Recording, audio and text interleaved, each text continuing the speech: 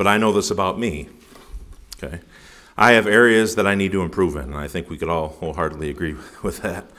Our church as a whole, we have areas we can improve in, right? We're imperfect people. Where does it start, though? And it's something I've been thinking about lately. If we want to improve as a whole, the Bible gives us, and this we're going to start in 1 Corinthians, but 2 Chronicles, I'll just read this, 7:14 says, "If my people, which are called by my name, shall humble themselves and pray and seek my face and turn from their wicked ways, then will I hear from heaven and will forgive their sin and will heal their land. If my people, which are called by my name, shall humble themselves and pray and seek my face and turn from their wicked ways." It starts with us. Maybe you're not like this, but I like to listen to talk radio sometimes, not very often, because a lot of it I agree with. But they don't offer a solution. And I know the solution, but they, want to talk about how bad our country is and how we're in a mess. And I agree, we're in a mess. But it starts with us. And if there's a problem in our country, look in the mirror. And, the problem is, just like in individual things, and not as a whole, but as individual things, we can see all the problems in everyone else. If you were honest, sometimes you could list a long list of things about other people in the church that, they need to do this. We can clearly see what everybody else needs to do, but we don't look in the mirror and see what we need to do. And a lot of times, and this has been said many times, and it's true, a lot of times the reason we can see it so well in someone else is because we have the same problem. And the reason that we can point it out in them is, hey, whoa, we got that problem. We don't like to admit that, though, right? We like to think highly of ourselves. We like to think that we're not as bad as this kid or that kid, or we're not as bad as this adult or that adult. I remember when we were dealing with Titus about salvation. I didn't tell him I was going to use him as an example, but when we were dealing with Titus about salvation, he says, well, I'm not as bad as this kid, or I'm not as bad as that kid. And I'm like, well, maybe that's true, but you're still a sinner. And he eventually figured it out, but that's natural.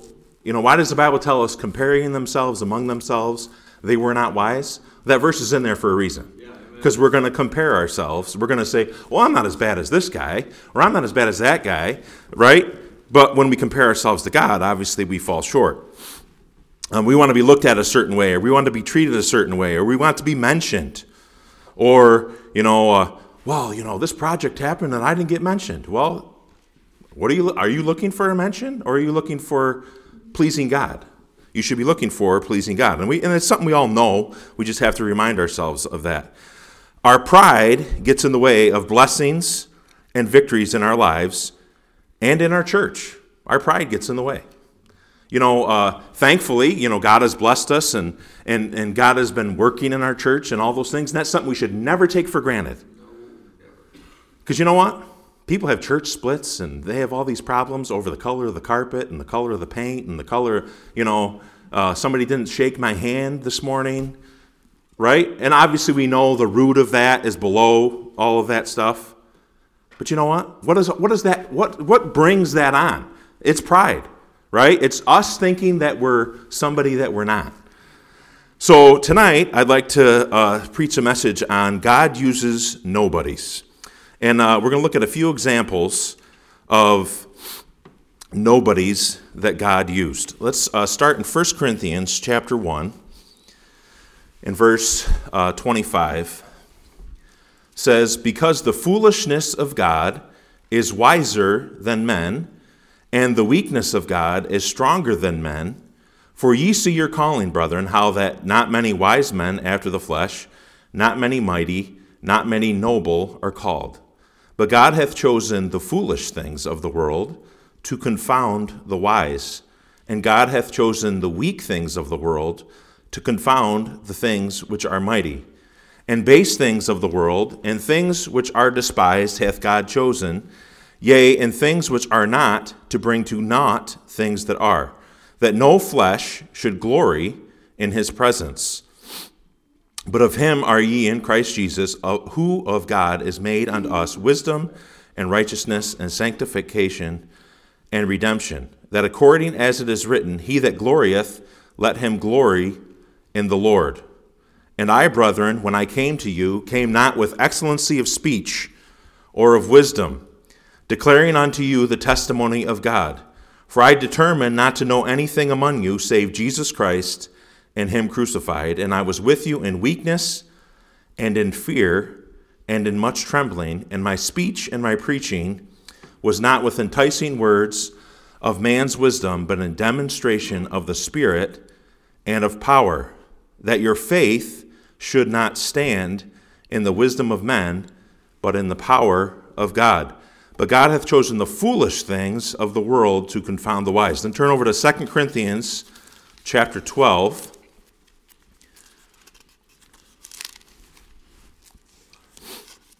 Second Corinthians chapter 12 and verse 9.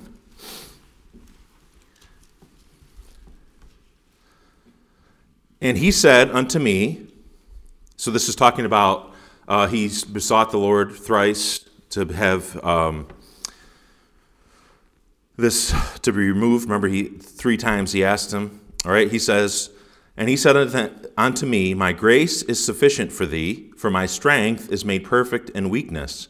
Most gladly, therefore, I rather glory in my infirmities. Now,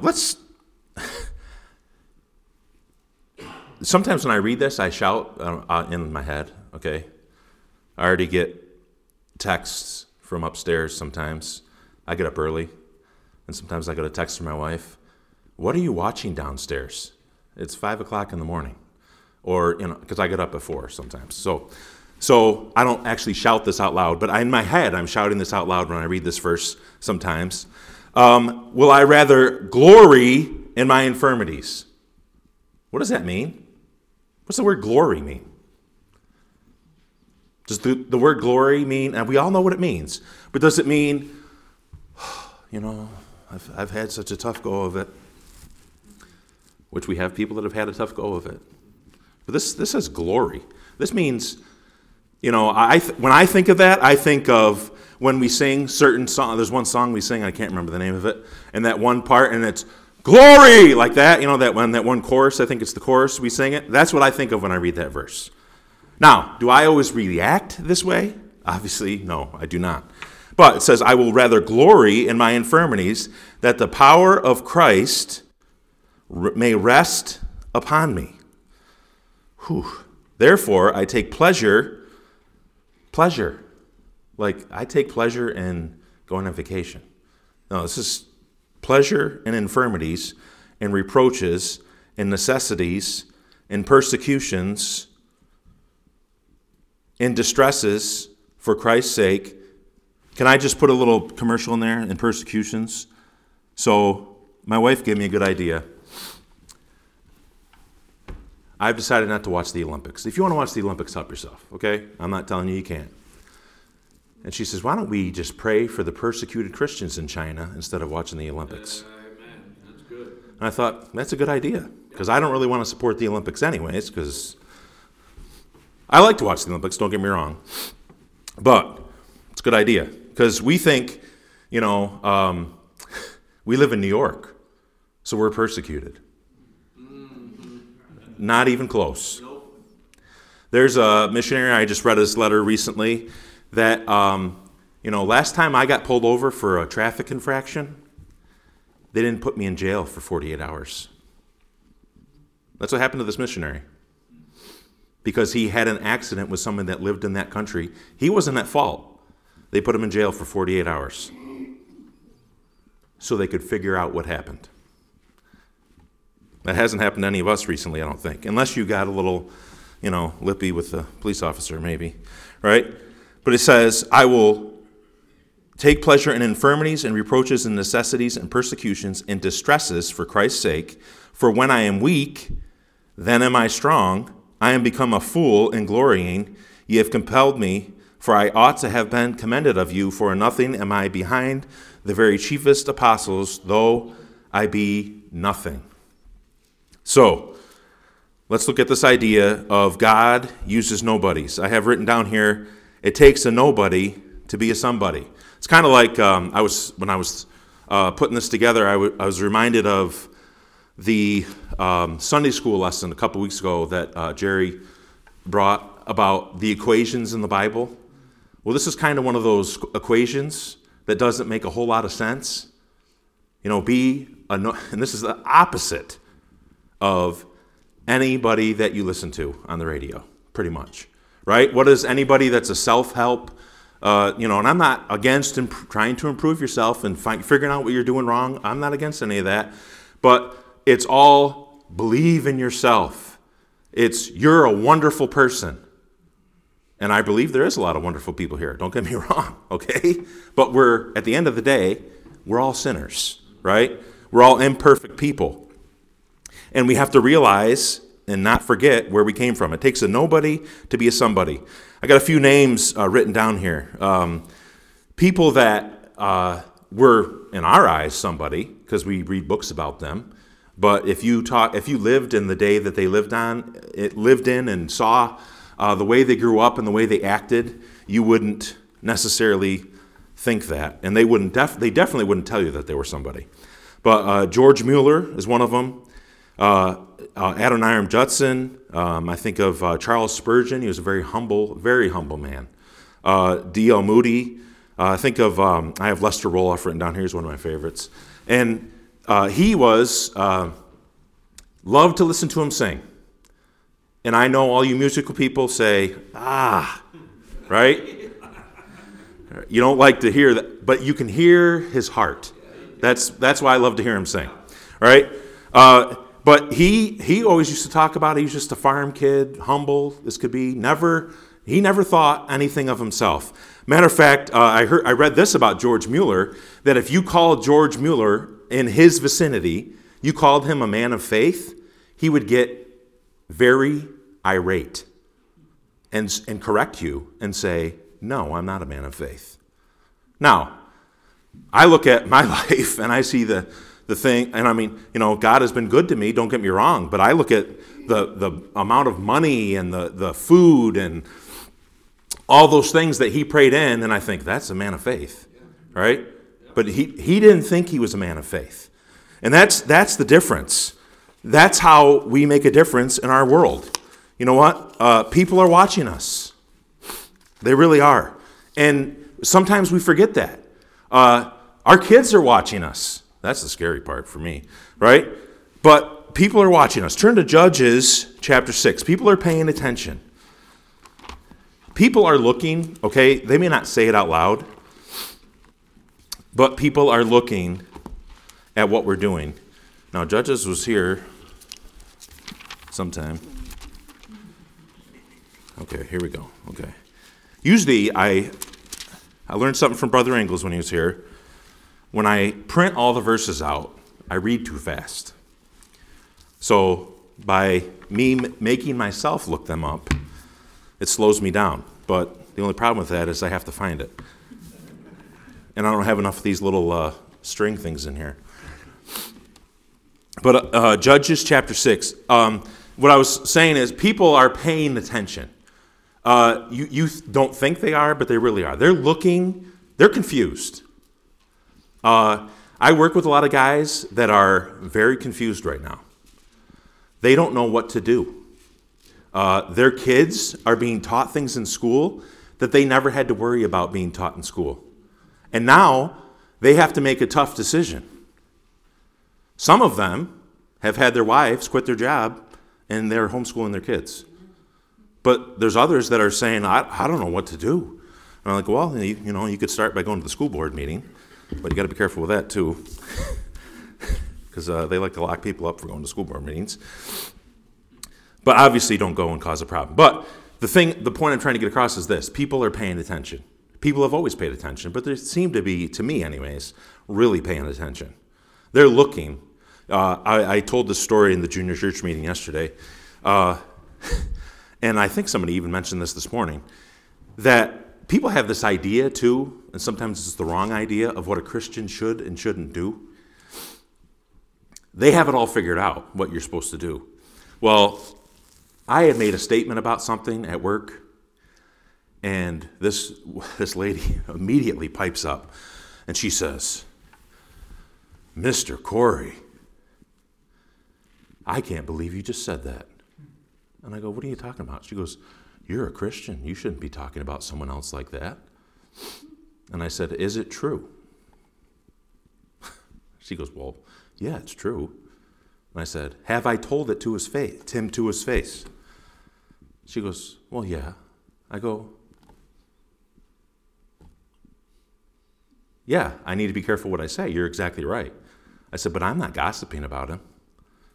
I'm not saying I never have gossiped about anybody, okay? But I said, I mean, what's the verse that every lost person knows? Judge not, be not judged, right? As soon as you point out their sin, oh, judge not. Okay, the Bible says we're supposed to judge, right? We all know that. But speaking of that, we're in Judges. Judges chapter 6. And love him or hate him, I don't know. I love him, okay? Gideon is one of my favorite people in the Bible. And in Judges chapter 6, verse 11, says, "And there came an angel of the Lord, and sat under an oak which was in Ophrah, that pertained unto Joash the Abiezrite, and his son Gideon threshed wheat by the winepress to hide it from the Midianites."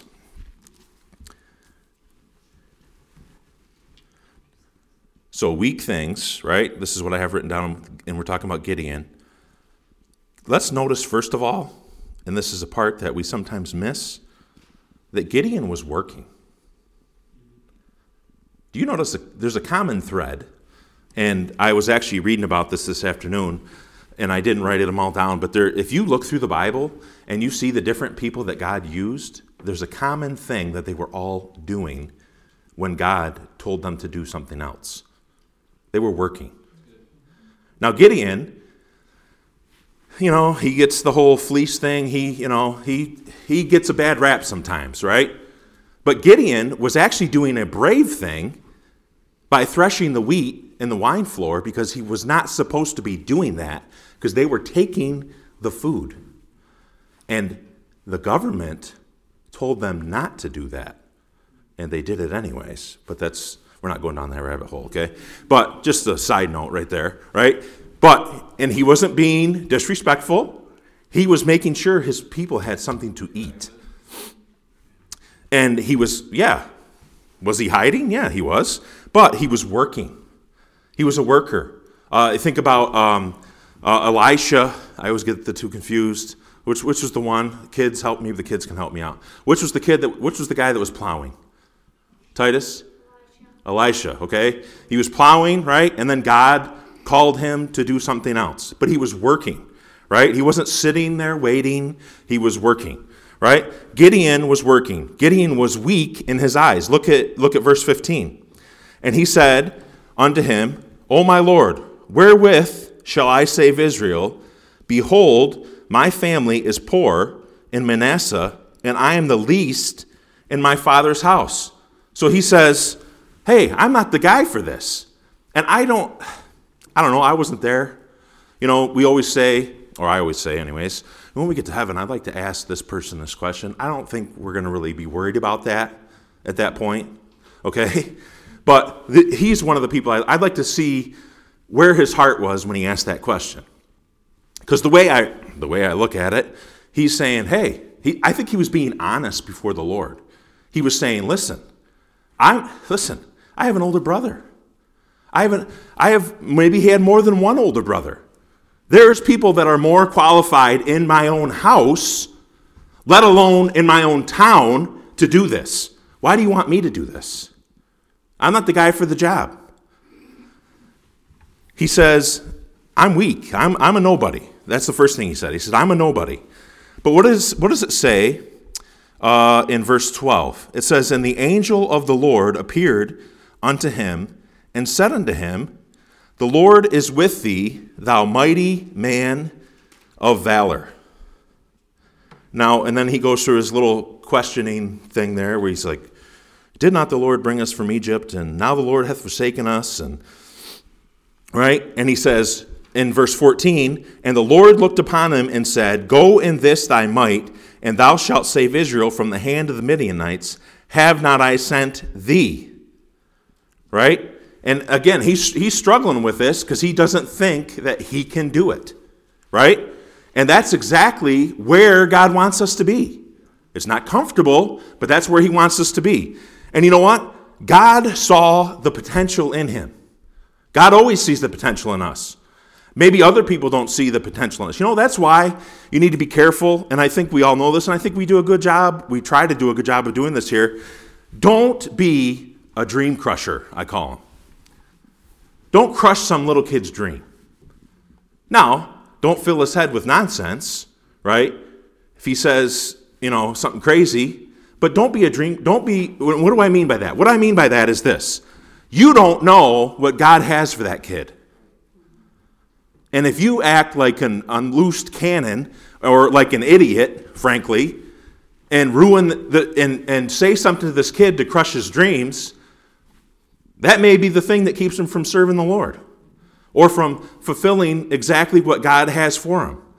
That's I tell my kids all the time. I go, listen, the reason I know you don't understand why you're learning quadratic equations or whatever you learn, right? And all this different stuff. They're not quite to that level yet, okay? But maybe someday. But I tell them, you know what? We don't know what God has for you.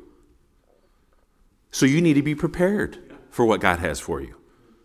You need to finish your school. You need to do all these things because God has some, and I don't want to be the one that holds them back and says, I don't know if you should I don't want to be that way, right? And we should do the same thing with the kids in our ministries. And we should not, because you know what? God, when he looks at us, he sees the potential. We don't see it ourselves individually. And again, maybe other people don't see it, but it's there, right? And you know what? Just because, I have some kids that are more outspoken than other children, right? And you probably have the same thing in your house. Some kids are quiet, or maybe all of them are loud. I don't know. Some kids are more quiet than other kids, right? God can take those things, and God can use them, and God sees the potential. Don't you be one of these people that talks down to children or talks them out of the potential that God has for them. He wants you to use those things, and he wants you to surrender to him. And I've said this before, but I'll say it again. I am not naturally gifted to teach junior church. That's not my niche, I should say. At least I don't feel it is. Now, obviously, that's what God wants me to do, and he helps me do it. I'm not naturally gifted at it. Some people are extremely gifted at it. That's not me. I'm never going to write a book on 15 ways to run a better junior church. I'm never going to, write a book about object lessons, or I'm just not naturally gifted at it. I have to work at it.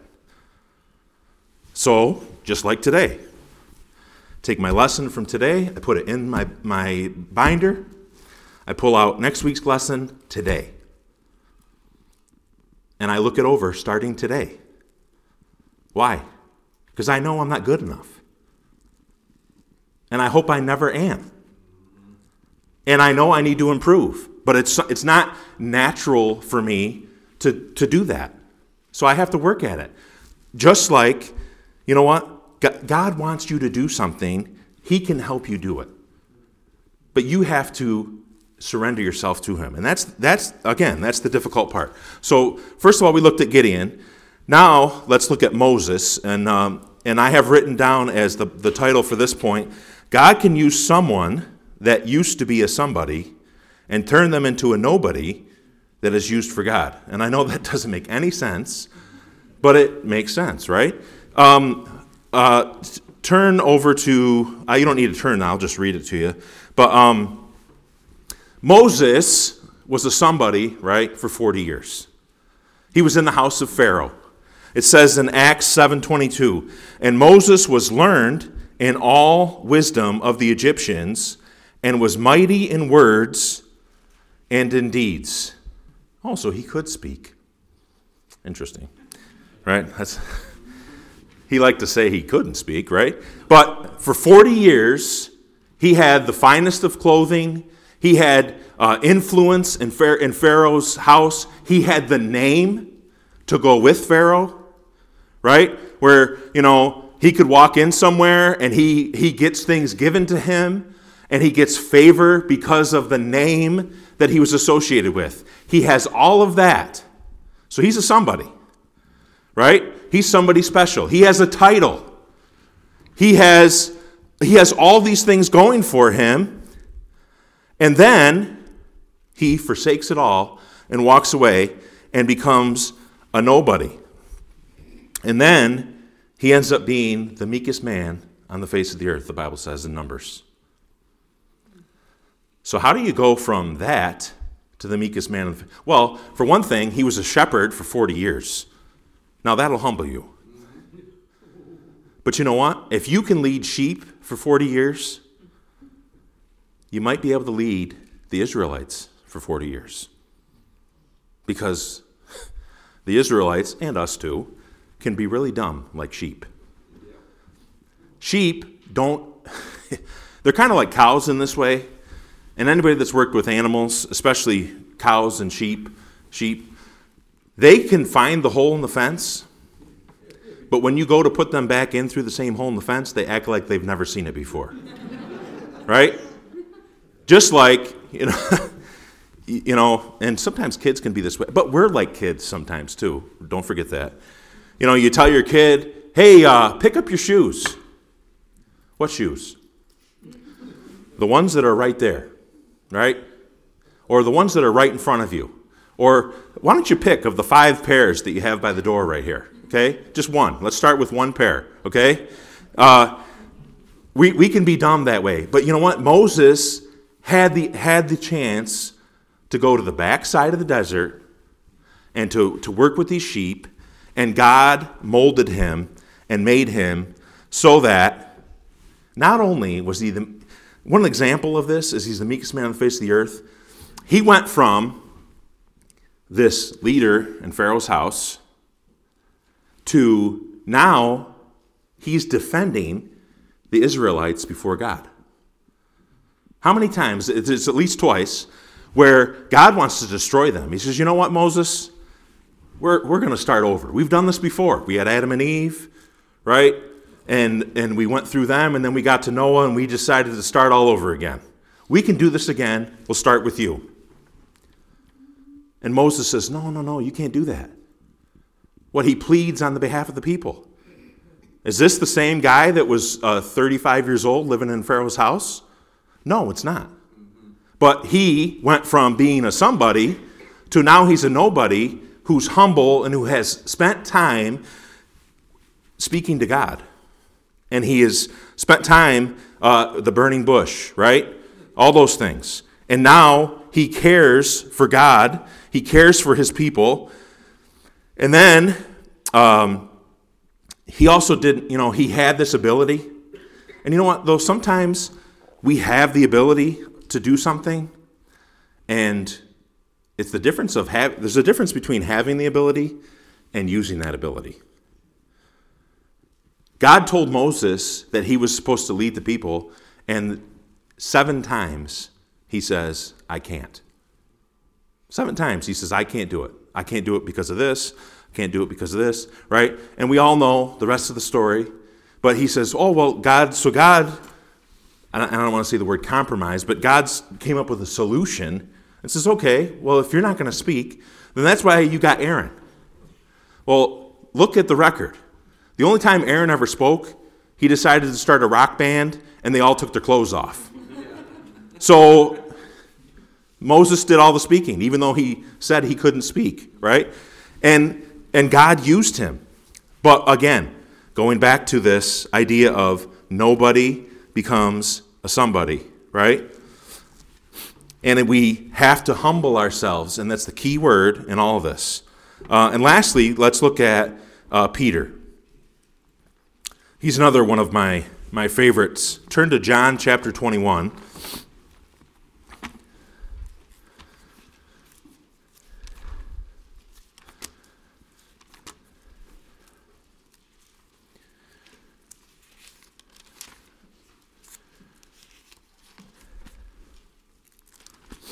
In John chapter 21, and Peter, I have written down next to this third point here, follow Jesus, forget others. Now, I don't mean forget other people. That's not what I mean by that. What I mean is forget what other people are doing as far as you're comparing yourself among yourself. You follow what you're supposed to follow. We're all given some similar marching orders, okay? But all of us are at different levels, and all of us are doing different things, and we're all supposed to do some things a different way. Stop wasting time looking at what everybody else is doing and how they're doing it, and worry about yourself, right? And that's basically, we'll get down into it here, but that's basically what Jesus said to Peter a little further down in this passage.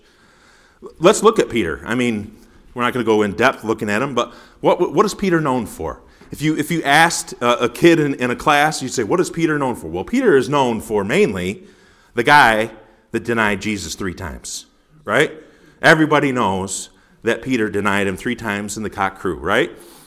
Then we also know that Peter, I think the reason, at least I like him, is Peter was, his heart, I think, was in the right place sometimes, but he reacted kind of over the top. Right? Pulls the sword out, cuts the guy's ear off. A little over the top.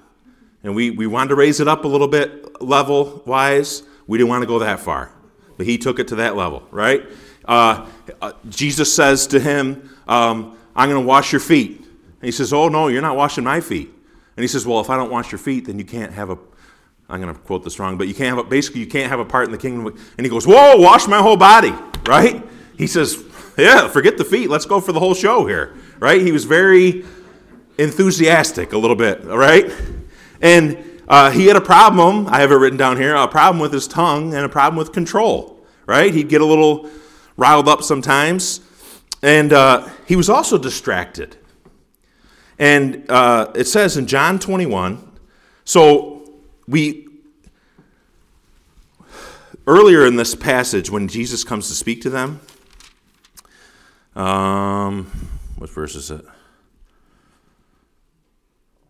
Says, verse 7, therefore that disciple whom Jesus loved saith unto Peter, it is, so they're out fishing, okay?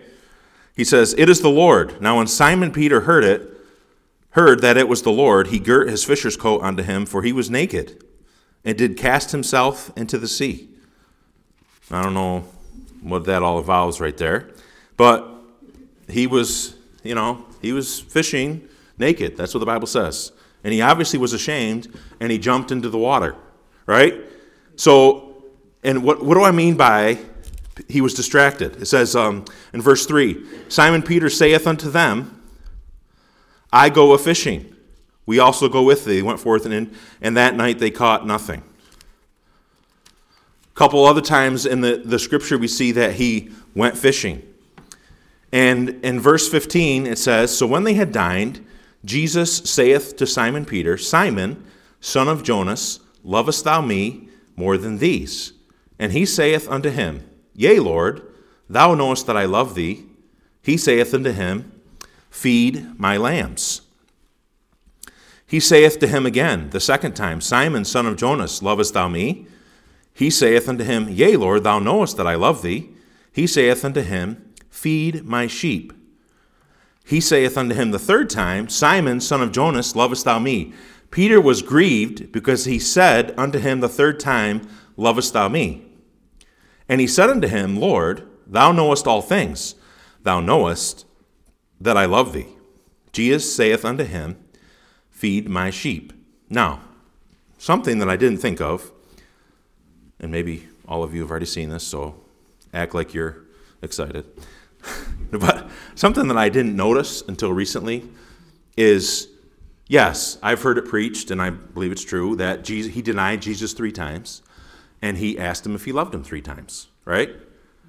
But what is he telling him to do all 3 times? Feed my sheep, feed my lambs, feed my sheep. Then he says in verse 18, Verily, verily, I say unto thee, when thou wast young, thou girdest thyself and walkest whither thou wouldest, but when thou shalt be old, thou shalt stretch forth thy hands, and another shall gird thee and carry thee whither thou wouldest not. This spake he, signifying by what death he should glorify God. And when he had spoken this, he saith unto him, Follow me. Then Peter turned about, seeth the disciple whom Jesus loved, following, which also leaned on his breast at supper, and said, Lord, which is he that betrayeth thee? Peter, seeing him, saith, Jesus, Lord, and what shall this man do? And Jesus saith unto him, If I will that he tarry till I come, what is that to thee? Follow thou me. So he says, do you love me? He says, feed my sheep. And then he says, follow me. What do we see when we turn the page in our Bible? We see the book of Acts. And one thing I never thought of, and maybe it's not even connected, but to me it seemed connected, is Jesus was testing Peter's obedience. He said, enough of the fishing. You've gone back to the fishing over and over and over again. Are you going to follow? He told him 3 times, feed my sheep. And then he says, forget this guy. Forget what's going to happen with that. Follow me. And then you turn over the book of Acts, and you see Peter preaching, and you see thousands of people being saved, and thousands of people being baptized. I don't think it's a coincidence that Peter really, this time, got his heart right. And now that he's a nobody, and he's not more concerned about cutting off somebody's ear, and about keeping score, and about doing all these other petty things that we waste our time on, that God used him in a powerful way. Once he truly met with Jesus, he changed. And he turned and went a different way. He said, follow me, right? And he said, feed my sheep. And he turned away from all of that, and he followed Jesus. Thousands of people saved, thousands of people baptized. There was healing. You look, we just talked about this in junior church this morning. There was he healed the lame man that was at the gate. And the Bible says that, and I'm not going to demonstrate like I did in junior church, but he leaped. That's what the Bible says. And we use John. It's all right. We use you as an example. I said, can you imagine what the service would be like if all of a sudden John shot up out of his seat and leaped, glorifying God? That's what the Bible says this guy did. And you know what? I'm sure there was those, you know how we can be, oh, well, brother, maybe you should calm down a little bit. Right? There's always that one person that has that idea, right? Well, maybe you shouldn't be that excited, right? But that would be a pretty wild show, I'll have to admit, right? So we looked at 3 people. We looked at Gideon, we looked at Moses, we looked at Peter. I don't know about you, but I like to see when God works in my life. I like to see, as I have often heard from this pulpit, but it's true in my own life, I know the man that looks in the mirror every day, right? I have 4 children that I'm responsible for. I know who their father is, right? And when I see them make a choice or do something, and I go, oh, why did they do that? And then I go, oh, that's why they did that. They're just copying their father. And what's weird about children is they've never seen you do some of these things. They weren't around, yet they still copy the same behaviors. That's the scary part as a parent. But I have children that look up to me. I have you all have people that look up to you, whether you think so or not. Even if you don't have children, there's people that are watching you. There's people that are paying attention to what you're doing. There's people that are holding on by one little thread. And if you quit, they're going to quit. That happens. The only way that we can see true, lasting work of God is when we become weak and we get out of God's. We don't like that. At least I don't like that. I can't speak for you. We don't like that. We become weak and we get out of God's way and we humble ourselves before him. Let me read this verse one more time and then we'll be done. 2 Chronicles 7:14. If my people, which are called by my name, shall humble themselves and pray and seek my face and turn from their wicked ways, then will I hear from heaven and will forgive their sin and will heal their land. We need to stop trying to be a somebody and remember, God uses nobodies. He uses the humble. He uses the weak. He uses the foolishness of preaching. That's what God uses. And we need to be more like Christ and stop worrying about ourselves and lifting ourselves up. Let's bow our heads and close our eyes.